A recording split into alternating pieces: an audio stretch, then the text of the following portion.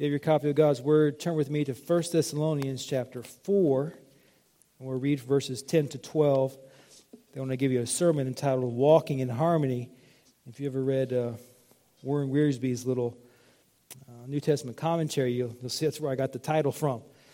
And I put a footnote to myself to remind myself it wasn't my title, because titles are hard to come up with sometimes. And whenever you steal a good one, you might as well give some credit for it, right? Now, the rest of the message is mine, though. I didn't steal Wiersbe word for word. I just borrowed the title. Now, a couple of years ago, I talked to two different churches. They were looking for pastors, one in New England, and actually, one was in Connecticut, and then one was, I think, in Minnesota. And both of them had recently fired their pastors because they had found out that their pastors had been plagiarizing all their sermons for a long time. One guy blew me away. He had an MDiv from the Southern Baptist Theological Seminary in Louisville, and I thought, man, I can't believe that he would rip off, the sermon. I said, well, who was he ripping off? They said it was just some obscure person he had found, some books by, was doing. I was like, man, if you're going to rip somebody off, rip off somebody everybody knows, right?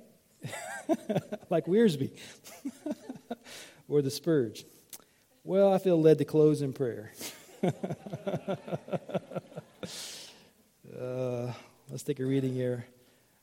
1 Thessalonians chapter 4, verses 10 to 12. This is what the word of the Lord says. Let's start with verse 9. Now concerning brotherly love, you have no need for anyone to write to you, for you yourselves have been taught by God to love one another. For that indeed is what you are doing to all the brothers throughout Macedonia. But we urge you, brothers, do this more and more, and aspire to live quietly, and to mind your own affairs, and to work with your hands as we instructed you, so that you may walk properly before outsiders and be dependent on no one. Now let's make a prayer together. Heavenly Father, I ask for your help to give this sermon, and I feel incredibly inadequate in this moment. And I pray, Lord, that you cause your word to live in the hearts of these who hear it. I pray these things in Jesus' name, the greatest name I've ever heard. Amen. Now the apostle here, he is commending the Thessalonian believers for their love for believers.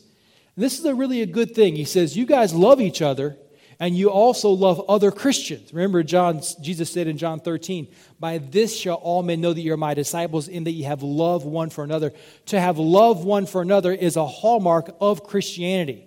Remember, the Bible, the greatest verse in Scripture, John 3:16, for God so loved the world that he gave his only begotten Son, that whoever believes in him should not perish but have everlasting life. The love of God for us is incredible. And the love that we can have for one another as Christians is also incredible, because that love we have for each other as Christians is not based upon merit. Just like God's love for you and I is not based on merit, it is a free and sovereign gifted love, something bestowed upon us. Remember, 1 John chapter 3, verse number 1. Behold, what manner of love the Father hath bestowed upon us, that we should be called the sons of God. This outpouring of God's acceptance, this outpouring of God's love is incredible. And you and I as Christians, we should have love one for another. And you would think that, well, if we have the Holy Spirit inside of us and God's working in us, that we would have this love for each other just be automatic, and nobody would ever have to urge us to love each other more properly. Well, that's because you're not perfect, are you? Oh, I forgot, you guys are perfect. We're not perfect. Our love for each other is imperfect. And so the Apostle, while he says, you guys have big love for all the brothers throughout Macedonia. Excuse me. Now I want you to think about this in the terms of the church. Now, there are two churches in the world. Two churches, okay? The first one is the universal church. The church that is, Scofield calls it the true church. The body of Christ that's composed of all born-again people. That's the true church. And then you have the local churches, which are composed of people who may or may not be born again. Because in every local church, In every fellowship like this, you're going to have people who are Christians and who are not Christians. Now, I know that to be true because I was a Christian. I was a member of Calvary Baptist Church in Florida, Illinois, and my dad was a pastor. I was a member of that church. I was a teenager, and I became a Christian while a member of that church. So in every local church, you have this mixed multitude. If you look at the Old Testament and you see the children of Israel as they leave Egypt and go into the wilderness and finally in the promised land, the Bible refers to them sometimes as a mixed multitude. A group of people, a congregation of people. Some of them are God followers, God believers. Some of them are idolaters in heart or in practice. So in every local church, you have people who are Christians and who are not Christians. Now in the big church, it's easy to love the big church. It's easy to love the universal church because, well, you don't see them too often. The universal church, nobody who's in that church really ever gets on my nerves or hurts my feelings. I never get tired of seeing them because I never see them.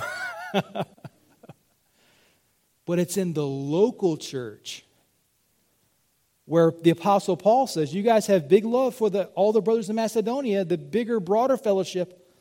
But in the local church at Thessalonica, he says, I urge you, brothers, to love one another more and more in the local church. Because it is within the local church where we have lots of difficulties. It's in the local church where we trespass against one another, as Matthew 18 says. It's in the local church where we annoy one another. It's in the local church where we offend one another. Right? Now, I've been going to church a long time, and I've been a pastor of 4 churches, and my dad was a pastor, and so I know that within the local church, there's lots of potential for difficulty, lots of potential for pain. How many of you have ever been through a church split? Put your hand up. Anybody been through a church split? Yeah, so not everybody's raising their hands, and so some of you have missed that wonderful blessing. They happen. Now, I have the pastor of the church where I was ordained at. He maintains that in 35 years of ministry, he's never had a church split. I'd like to know what his definition is of church split. Because I know for a fact that, because I've had family in that church for a long time, that church has had splinters through the years. But every church has difficulty, just like every family has difficulty. And we have to be urged to love each other more and more because there are things that hurt our love. And everything we're going to talk about today is the Apostle Paul telling the church at Thessalonica, these are things that are going to help you walk in harmony. These are things that are going to help you to have better love one for another. Now, I wrote this down to say it, so I want to be sure I say it. Everything and every person in your life that brings you joy can also bring you sorrow and pain. Everything and every person. Now, I've never owned a home with a swimming pool, but sometimes people have swimming pools. They're not really sure if it's a blessing or a curse sometimes because there's a lot of work to have a pool. My brother-in-law, who lived in Florida for about 8 or 9 years, they had a pool at the back of their house. And when he first moved down there from Arkansas, and then the hurricanes came, he didn't get the memo, hey, drain your pool before the hurricane comes. I got a new microphone today. I got to keep on messing with it here.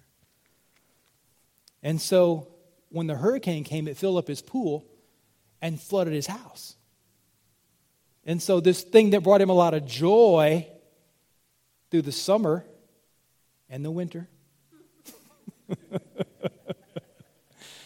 now is causing him a lot of sorrow as the waters flood into his house. And then you find out that it's not covered by your homeowner's insurance because, it's just neglect on his part, I guess. So everything that brings you joy can bring you sorrow. Now, I've been married for 25 years, so I can say this without any fears, is my wife has brought me lots of joy. She's also brought me lots of joy. I've had kids, and they've brought me lots of joy, and they've also brought me lots of joy. I've been fishing now my entire life, and I can tell you that fishing has made me so happy. And it's also made me so incredibly angry. I mean, but that's the way it is. Your job can make you so happy. Every Friday, right? And Monday, not quite to say, everything can make you happy, bring these things into your life. And so you have to recognize that. Just because something is not making you happy at the moment doesn't mean it's bad for you. And a lot of people say, well, I'm never going to go to church. I'm never going to get involved in church because, the church has made me upset. The church has hurt me. Join the club. It happens to everybody. But that's a normal part of life. Tough times help you appreciate the good times. But the apostle says here, we are just to love one another, and so we have to work at it. Now, what I'm going to say to you today is for you, probably, and you need to remember that as you hear the sermon, you need to take it as a sermon to you and not a sermon to other people. Because I know when I give this sermon, you're going to think of other people. Boy, she needs that. Oh, how I wish they were here to hear this. Well, they're not. But you are. And so you take it for yourself. And if it applies to you, if the shoe fits, what? Wear it. And if it doesn't fit you right now, put it in your closet because your foot's going to shrink or swell. I got 2 blue coats. They're identical, but they're not the same size. Because things go up and down, don't they? Right? So if you don't need it today, you're probably going to need it in the future. Or you may have needed it yesterday. So the first thing the apostle says is aspire to live quietly. A quiet life means a life that's lived with as little conflict as possible with the people in your circles of life. Now, basically, we live in 3 circles or 3 worlds. We have a family that we live within. We have civil life, which includes our job and the communities that we live in. And then we have a church that we live with and live inside of. And in each of these worlds, in each of these areas of life, we like to have peace and quiet. It's wonderful to have a peaceful family, to have peace at your job and peace at your church. And it's like dying and going to heaven when you have all 3 at the same time. Peace at home, peace at work, and peace at church. Isn't that magnificent? All your circles are peaceful. And we should aspire to that. We should work at having this kind of quiet life, a peace-filled life. Now, you can't control the other people in your life. You can't control the people in your family. You can't control the people at your job. You can't control the people at your church, other people. You can try to manipulate people if you want to, but you can't control them. But the only person you can control is you. The only person you can make into a better Christian is you. The only person you can discipline is you. So we have to work at being the kind of people we need to be. A lot of times when people come to talk to me about marriage problems, it's the husband comes and he moans about his wife. She's so blah, blah, blah. Or vice versa. He's so blah, blah, blah. And I tell them, well, neither you or I can make them become what they ought to be, can we? Don't you wish you could, though? I wish I could fix everybody's problems. But people don't always want to listen, do they? Of course not. So the only person you can work on is you. You need to focus on taking God's word, and you need to take God's word serious about being the kind of Christian you ought to be and not worry about what other people are doing. You be the man God wants you to be. You be the woman God wants you to be, and leave other people in God's hands. Let Him work on them. Now, you say, well, I don't really like that. Well, I know, I don't like it either.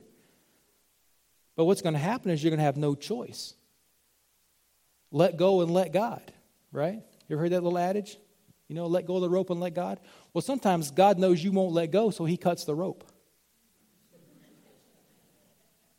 There you go. Remember that story in the Old Testament of the children of Israel as they leave Egypt? And the Bible says, this is fascinating to me, that God leads them into a bad spot where they have a mountain on one side, a mountain on the other side, and the Red Sea in front of them, and Pharaoh and his armies coming to get them. They have no choice. God led them into a blind alley. God led them into a trap. They have nothing to do. There's nothing they can do about it. And God tells Moses what to do. And Moses says, stand still and see the salvation of the Lord. And they have to stop. Moses throws up his hands, and an impossible situation, my friends, an impossible situation changes in a second. Not through human craft, not through human invention, but through the power of God. Because who would ever thought God would part the waters? That's the first time in the Bible you have this story of God parting the waters. But God does the miraculous. God does miracles. God can do more than you believe He can, right? So, with these worlds that we live in, if we're trying to live quietly in these three areas, there will be times when you're going to be tempted to create chaos within the world in which you live. You're going to want to blow it up. Have you ever just had it? You're done. And you just want to hit the nuclear button? Boom. Just blow up the world. Because you're just sick of it. You're sick of them. You're sick of him. You're sick of her. You're sick of everybody. And you say, I'm just done. And you're willing to do and say things that just make it worse. My dad would call it, he'd say, don't pour gas on the fire. Don't make it worse. Don't make it worse. Now, there's an example of this in this scripture. The reason why we want to do those kind of things, however, is because we're sinful people. Sinful people. Take your Bible, turn to Luke chapter 9, and see an example of this from Scripture. Luke chapter 9, verse number 51.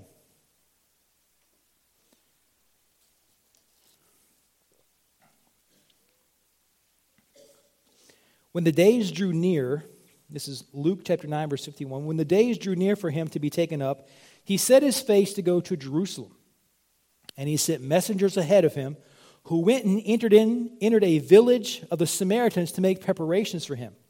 But the people did not receive him because his face was set towards Jerusalem. He wasn't going to stay there, and they knew that, so they said, we're not going to fool with Jesus. And when his disciples, James and John, saw it, they said, Lord, do you want us to pray for them? Lord, should we advise them that they're making a bad decision? Should we talk to them? No, what do they say? Lord, do you want us to tell fire to come down from heaven and consume them? Do you want us to do that? We'd be happy to do that. Have you ever felt that way? Oh, I have hundreds of times. Lord, don't you want... I was reading Jeremiah yesterday, and you have Jeremiah, an imprecatory prayer. Now, an imprecatory prayer is a prayer made for the destruction of your enemies, where Jeremiah prays and says, Lord, let them all be killed. Let them all die. Let them be torn limb from limb. And here, they say, Lord, do you want us to do this? They've rejected you. I mean, they've rejected God. They've rejected Christ. They've rejected the Son of God, the Messiah, their true and rightful King. They've rejected Him. Shouldn't we destroy them? Shouldn't we call down fire upon them? And what does Jesus say to them? Look what He says. But He turned and rebuked them, and they went on to another village. Now, if you have a New American Standard, or if you have the King James Version, the Authorized Version, you'll see that Jesus says, there's a little phrase added, no, because you do not know what spirit you are of. Something else is taking place here. There's another force here, and it's the fallen nature. The fallen nature will lead you sometimes, brothers, to say the meanest, cruelest things to your wife. And the same thing, sisters, to your husbands. That fallen nature, you'll want to stick the knife in deep and twist it. Same thing with parents and their kids and kids and their parents. And you and your brothers and sisters and your fellow church people. Sometimes you'll say, you're just sick of it. You take offense. We're tempted to do this because of the fallen nature. The fallen nature wells up within us. And it is a well-said thing that sometimes we have to really, literally bite our tongue. because we can make a situation much worse. Much worse. Now take your Bible, turn to Proverbs chapter 20, and let's look at about 200 verses, okay? Listen to Proverbs 20, verse number 3. It is an honor for a man to keep aloof from strife, but every fool will be meddling. Turn the page back one spot to Proverbs 17, verse number 1. Better is a dry morsel with quiet than a house full of feasting with strife. It's better to have very little with quiet, with peace, than a lot with conflict. Look at chapter 18, verse number 2. Proverbs 18:2. A fool takes no pleasure in understanding, but only in expressing his opinion. I gotta get it out there. I gotta say it. Gotta get it out there. Look at verse number 12, same chapter. Before destruction, a man's heart is haughty, but humility comes before honor. Sometimes humility means just keeping your mouth shut and just taking it. So one of the great lessons my father taught me early on in life was he said, God will vindicate you in time. And he said, it's the time part that's it's hard to deal with because you got to wait. My dad would also say this, the wheels of God's justice grind very slow, but they grind incredibly fine. It really does a good job. You can trust the Lord with it. 18:21. Death and life are in the power of the tongue, and those who love it will eat its fruit. The tongue is such a powerful thing. You could go to 26, 20 through 28, but we won't take the time to read that. And, maybe we should. Proverbs 26.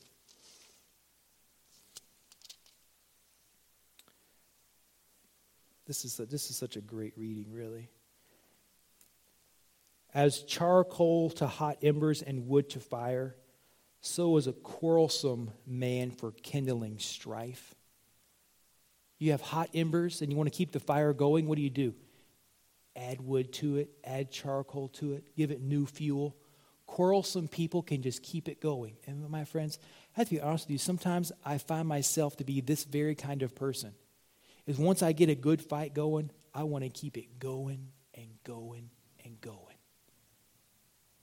Because I don't know. It has to be a defect in my character. Is sometimes I don't just want to win an argument. I want to destroy my enemy. I just don't want them to say, "Hey, yeah, you're right." Oh no, that's not enough. I want them to eat it. I want to feed it to them again and again and again. Quarrels, we can become, when we're angry, we can become such vicious people. Look at verse 20. This sermon is going to take forever. The words of a whisperer are like delicious morsels. They go down in the inner parts of the body. Like the glaze covering an earthen vessel are fervent lips with an evil heart. Whoever hates disguises himself with his lips and harbors deceit in his hearts. When he speaks graciously, believe him not, for there are 7 abominations in his heart. Though his hatred be covered with deception, his wickedness will be exposed in the assembly. Whoever digs a pit will fall into it, and a stone will come back on him who starts it rolling. A lying tongue hates its victims, and a flattering mouth works through it. You got to be careful. Your mouth can cause so much difficulty in your life, in those circles in which you live. Now, the second thing I want to talk to you about, the Apostle Paul says, aspire to live quietly. Then he says, mind your own affairs. Mind your own affairs. You might say it like this, mind your own business. This means things in which you have a legitimate interest in. Now, what happens with us is we tend to get preoccupied with other people's business to the neglect of our own business. I used to work in a factory on a line. Now, in a factory, you have production lines, right? And so I worked, the last factory I worked at was called Amar Garage Door. And the last job I had there was I was a roll former operator. And so these big rolls of sheet metal would come in, big rolls of metal, and they would run through a machine that it was cold forming, roll forming. It would come in flat, and that thing would emboss the garage door. That means put the wood grain on there, right? And then it would, are you guys with me? Big spool of metal, put it on a spindle, and you'd pull it off in a strip like toilet paper. You guys ever seen that? I hope you've all seen that. And you feed it into a machine, and that machine would squeeze it and put wood grain on it.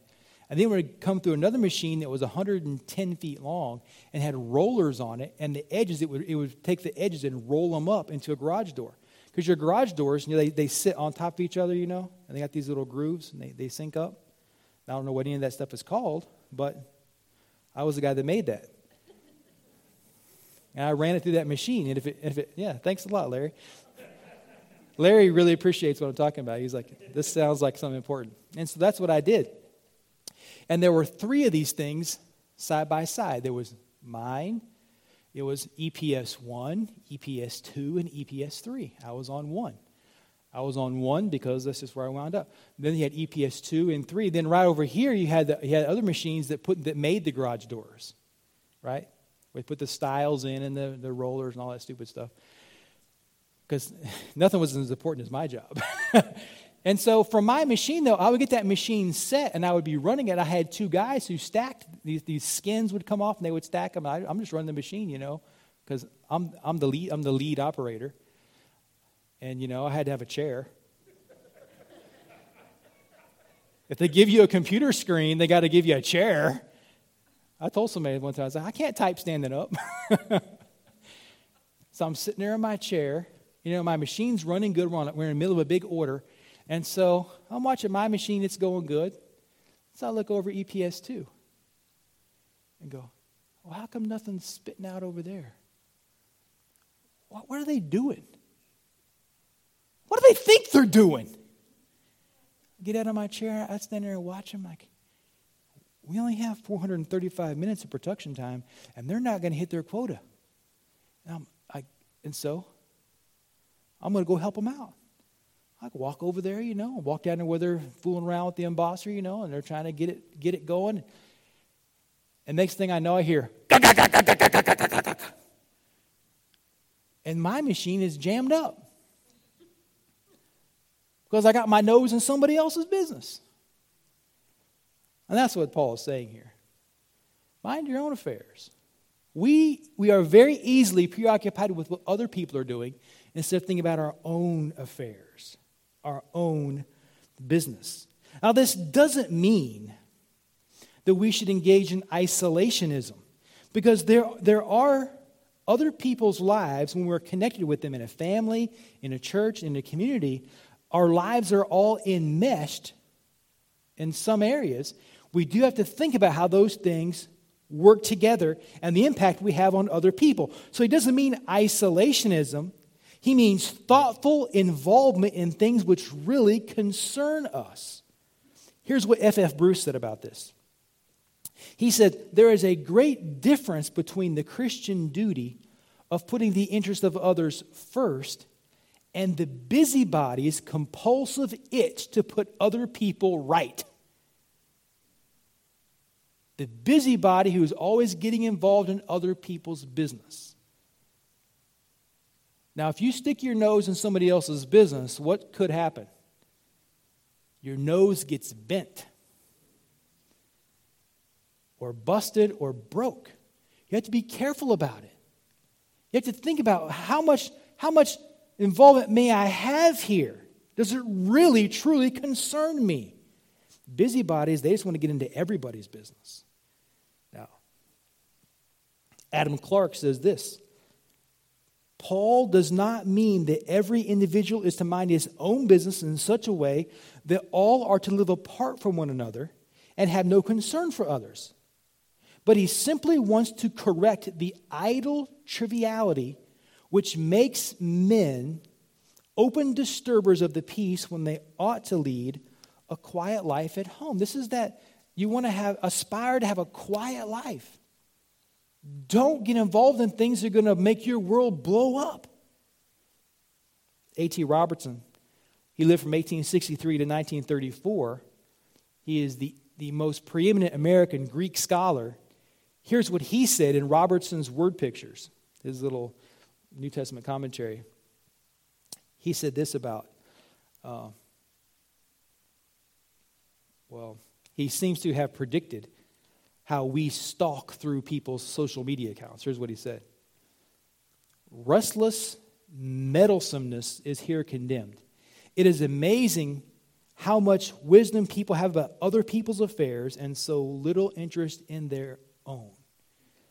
If you find yourself just stalking through people's lives, that's what social media makes available to us. We can see all kinds of things about people. You can learn too much about people. Learn things you wish you didn't know. That's what happens to us. I'll say two things about this. One is, if you're going to have social media, you got to be careful because you can overshare, right? And then you can be too interested in what other people are doing. Too interested. You know, I like all you guys, right? I like all of you. I like you a lot from 10:30 to noon on Sundays.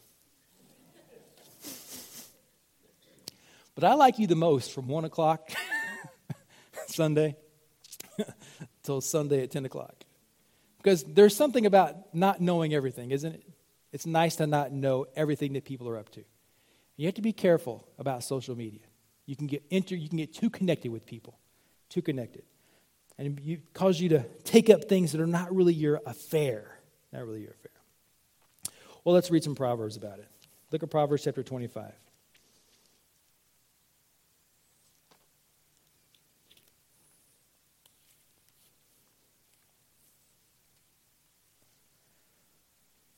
Proverbs 25:17 says this. Let your foot be seldom in your neighbor's house, lest he have his fill of you and hate you.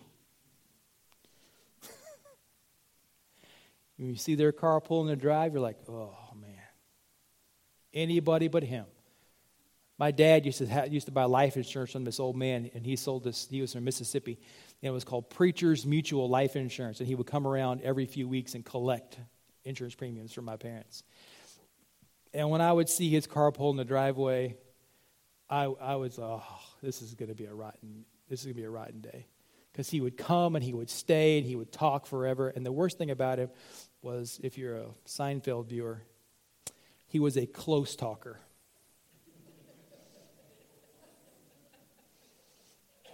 And he suffered from halitosis. So he's in your face with dragon breath. You know, a lot of people don't care about teenagers, and I bless them for it. But this guy was always wanting to know what I was up to. How you doing, boy? I'm doing fine. You been fishing? Have you? You like catfish? Get right down on my face. You reading your Bible? Because he was selling Preacher's Life. So you got to be religious. You ever read Schofield? What do you think about his notes? I'm like, I'm 15, I don't care. But right in my face, you know, and every time I saw, he had a big old white Cadillac he pull in there, I got to where if I saw it, I took off. I don't want to see him. Now I know that as a pastor, I've experienced this on the other side. Where I've tried to visit somebody, trying to catch up with them, you know, and you pull in their driveway. I know they're taking off out the back door because they're trying to avoid me. Hopefully it's because I'm not a close talker with halitosis. But you can wear out your welcome with people. That's what Solomon says. You don't want to do that. You've got to be careful. And social media tends to make that available to us sometimes, I think. Well, back to 25. I closed my Bible. Maybe that was a sign. 25, look at verse 8. What your eyes have seen, do not hastily bring into court. For what will you do in the end when your neighbor puts you to shame? Argue your case with your neighbor himself. Do not reveal another's secret, lest he who hears you brings shame upon you, and your ill repute have no end. Solomon seems to be saying here is not everything is as it appears to be. So be careful about swearing to it in court. One of my friends, well, he was a friend, I was his pastor in Arkansas. He stopped at Taco Bell, and somebody saw him down there having lunch with a very attractive young lady.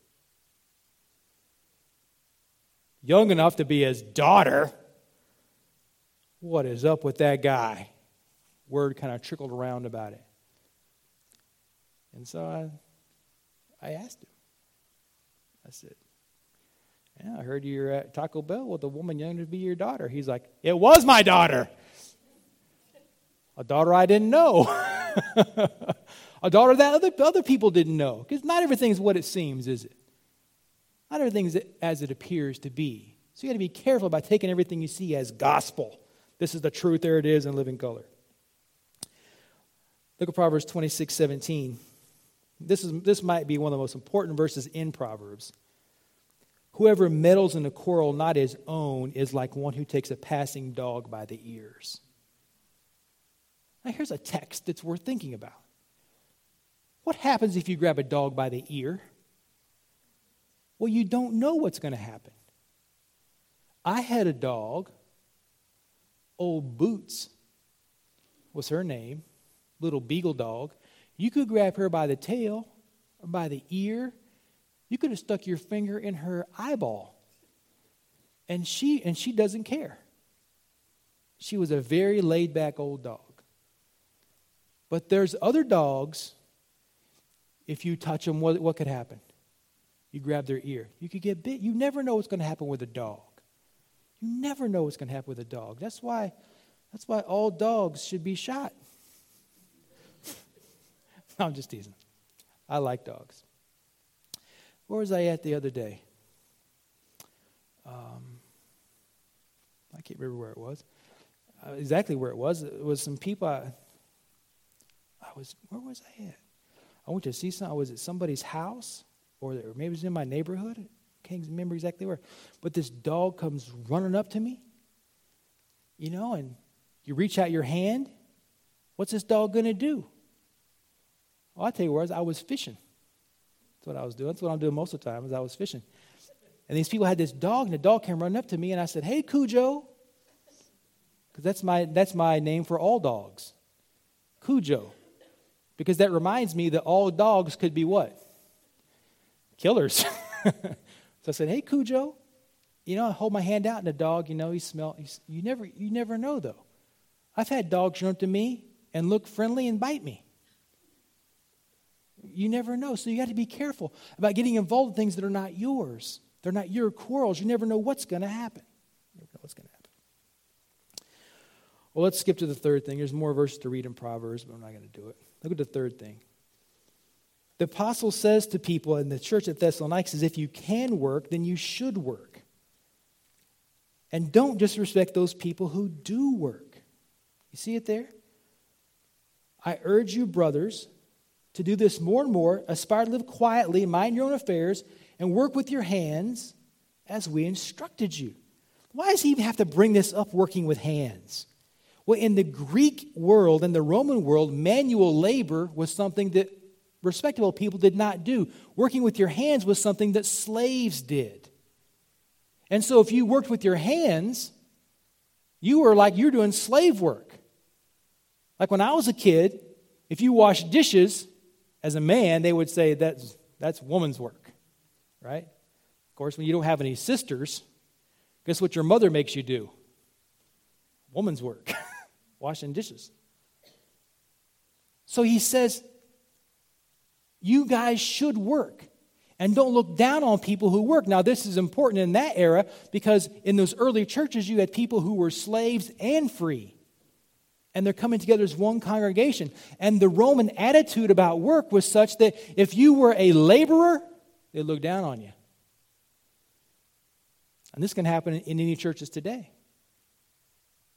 But what you see the apostle doing here is saying that in all labor there is value. In all work there is profit. Now, as you think about being a laborer, what kind of job did Jesus have? He was a carpenter, worked with his hands, right? What were Peter and James and John, fishermen. What does our friend Paul do for a living? He's a tent maker. He's a weaver. Cutting heavy cloth. Works with his hands. And the apostle says here, if you can work, you should work. It shouldn't be the aspiration. The Christian's aspiration is not to live a life absent of work. Because work is good. Proverbs 14:23 says, in all labor there is profit. But his main point here seems to be is that we shouldn't become dependent on other people. If you can work, we should work, and we shouldn't disrespect those people who do work. There's nothing more disgraceful than for an idle good-for-nothing who's of no use to anyone else to say they're a Christian. It's counterintuitive. Christians should be diligent, hard-working people. Of course, hard work is relative, isn't it?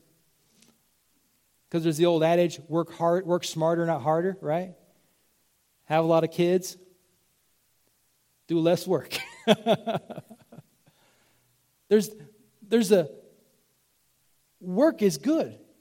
We shouldn't shun work. We should accept it as good. His main point here is that we shouldn't become dependent on others. Now, he's going to bring this up again in 2 Thessalonians, where he's actually going to say that those who don't work should not eat. You shouldn't be begging around. My dad ran a Bible college for 10 years, and he had a student there. There was another guy in the church who owned a restaurant, a hamburger business. It was a drive-in. And this guy was a preacher, but he never had a job. Never really had any money. He's always begging around for money. And every day, about lunchtime, he would go down to this hamburger shop where his fellow church member went, and he would say, "Hey, you got any extra hamburgers? You got any food for us?" Always mooching, always begging. That is exactly what Paul is not saying. He's saying what we should not do. We should work. We should labor. Work with your hands, he says. Whatever it takes, do it. Don't become a moocher or a beggar. Now, I'm going to give you a key to never having that happen to you, all right? I say never. It's not foolproof. If you'll work and give offerings to the Lord, you'll find that you'll have fewer and fewer needs as you go along. Because God blesses work and giving. He blesses it. He blesses work and giving. Now, sometimes Christians say, well, I don't like, this sounds like the prosperity gospel, like these people on TV, sow $1,000 into my ministry and you'll reap 10,000. Well, that's as far as, that's not even close to what I'm saying. But the Bible does say, he that soweth sparingly shall reap sparingly. And he that soweth bountifully shall reap bountifully. And the Bible says, if you give a tithe, the Lord will open the windows of heaven and bless you. But if you don't, there's a curse that comes from that. Now, my friends, listen to me. If you belong to God, how much of you belongs to God? All of you. Even your money belongs to God. Everything you got is from God. And God doesn't say, give me 90 and you live on 10. But if that's what he said, you'd probably be okay. Right? He doesn't say that, though. He says, give me a portion. And he makes your portion last. He blesses you. I don't know anybody who's a Christian who's been a regular faithful giver who's mad about it. But I know people who don't regularly faithful give who are mad about it anytime it comes up. Giving to the Lord is a blessing. It's a blessing to you. Because where your treasure is, there is your heart. One of the best things about marrying Valerie was when I first got married, when I gave, if the offering plate went in front of me and I had a 20, I threw it in. unless I needed it. I gave intermittently. And I can remember when we first got married, and Sunday comes, here comes the offering plate. You got your offering.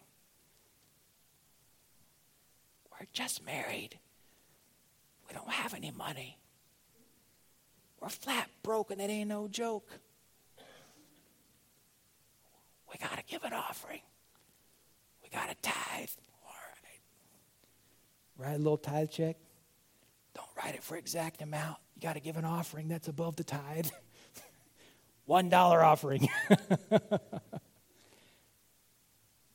when I got married, and Valerie said we should do this, ever since we've been writing checks to the church every week or every time we get paid, writing a check. Now, Valerie manages the money at my house, which is wonderful. And I have no idea if we give anymore. But I don't have to worry about it because I know she does it. Sometimes she'll say, how much should we give? And I tell her. She'll say, okay, write it down. We give an offering. Now, my friends, since we've been giving to the Lord, I can say I don't have a Corvette parked in my garage, but it's not because of the Lord. But everything we've ever needed, we've had. It's funny how God can bless you and stretch you at the same time. Bless you and stretch you. If I told you how much we gave every month, I'll say this. If we kept the money we gave to the church, I would have a really nice boat.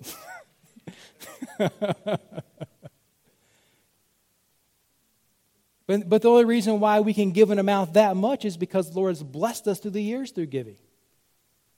And I wish you would all get involved in giving so you could have a blessing. So you could know that God can be trusted. So you know that God can be relied upon. And you got to start somewhere.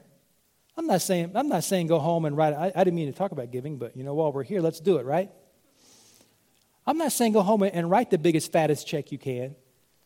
I'm saying go home and write a check.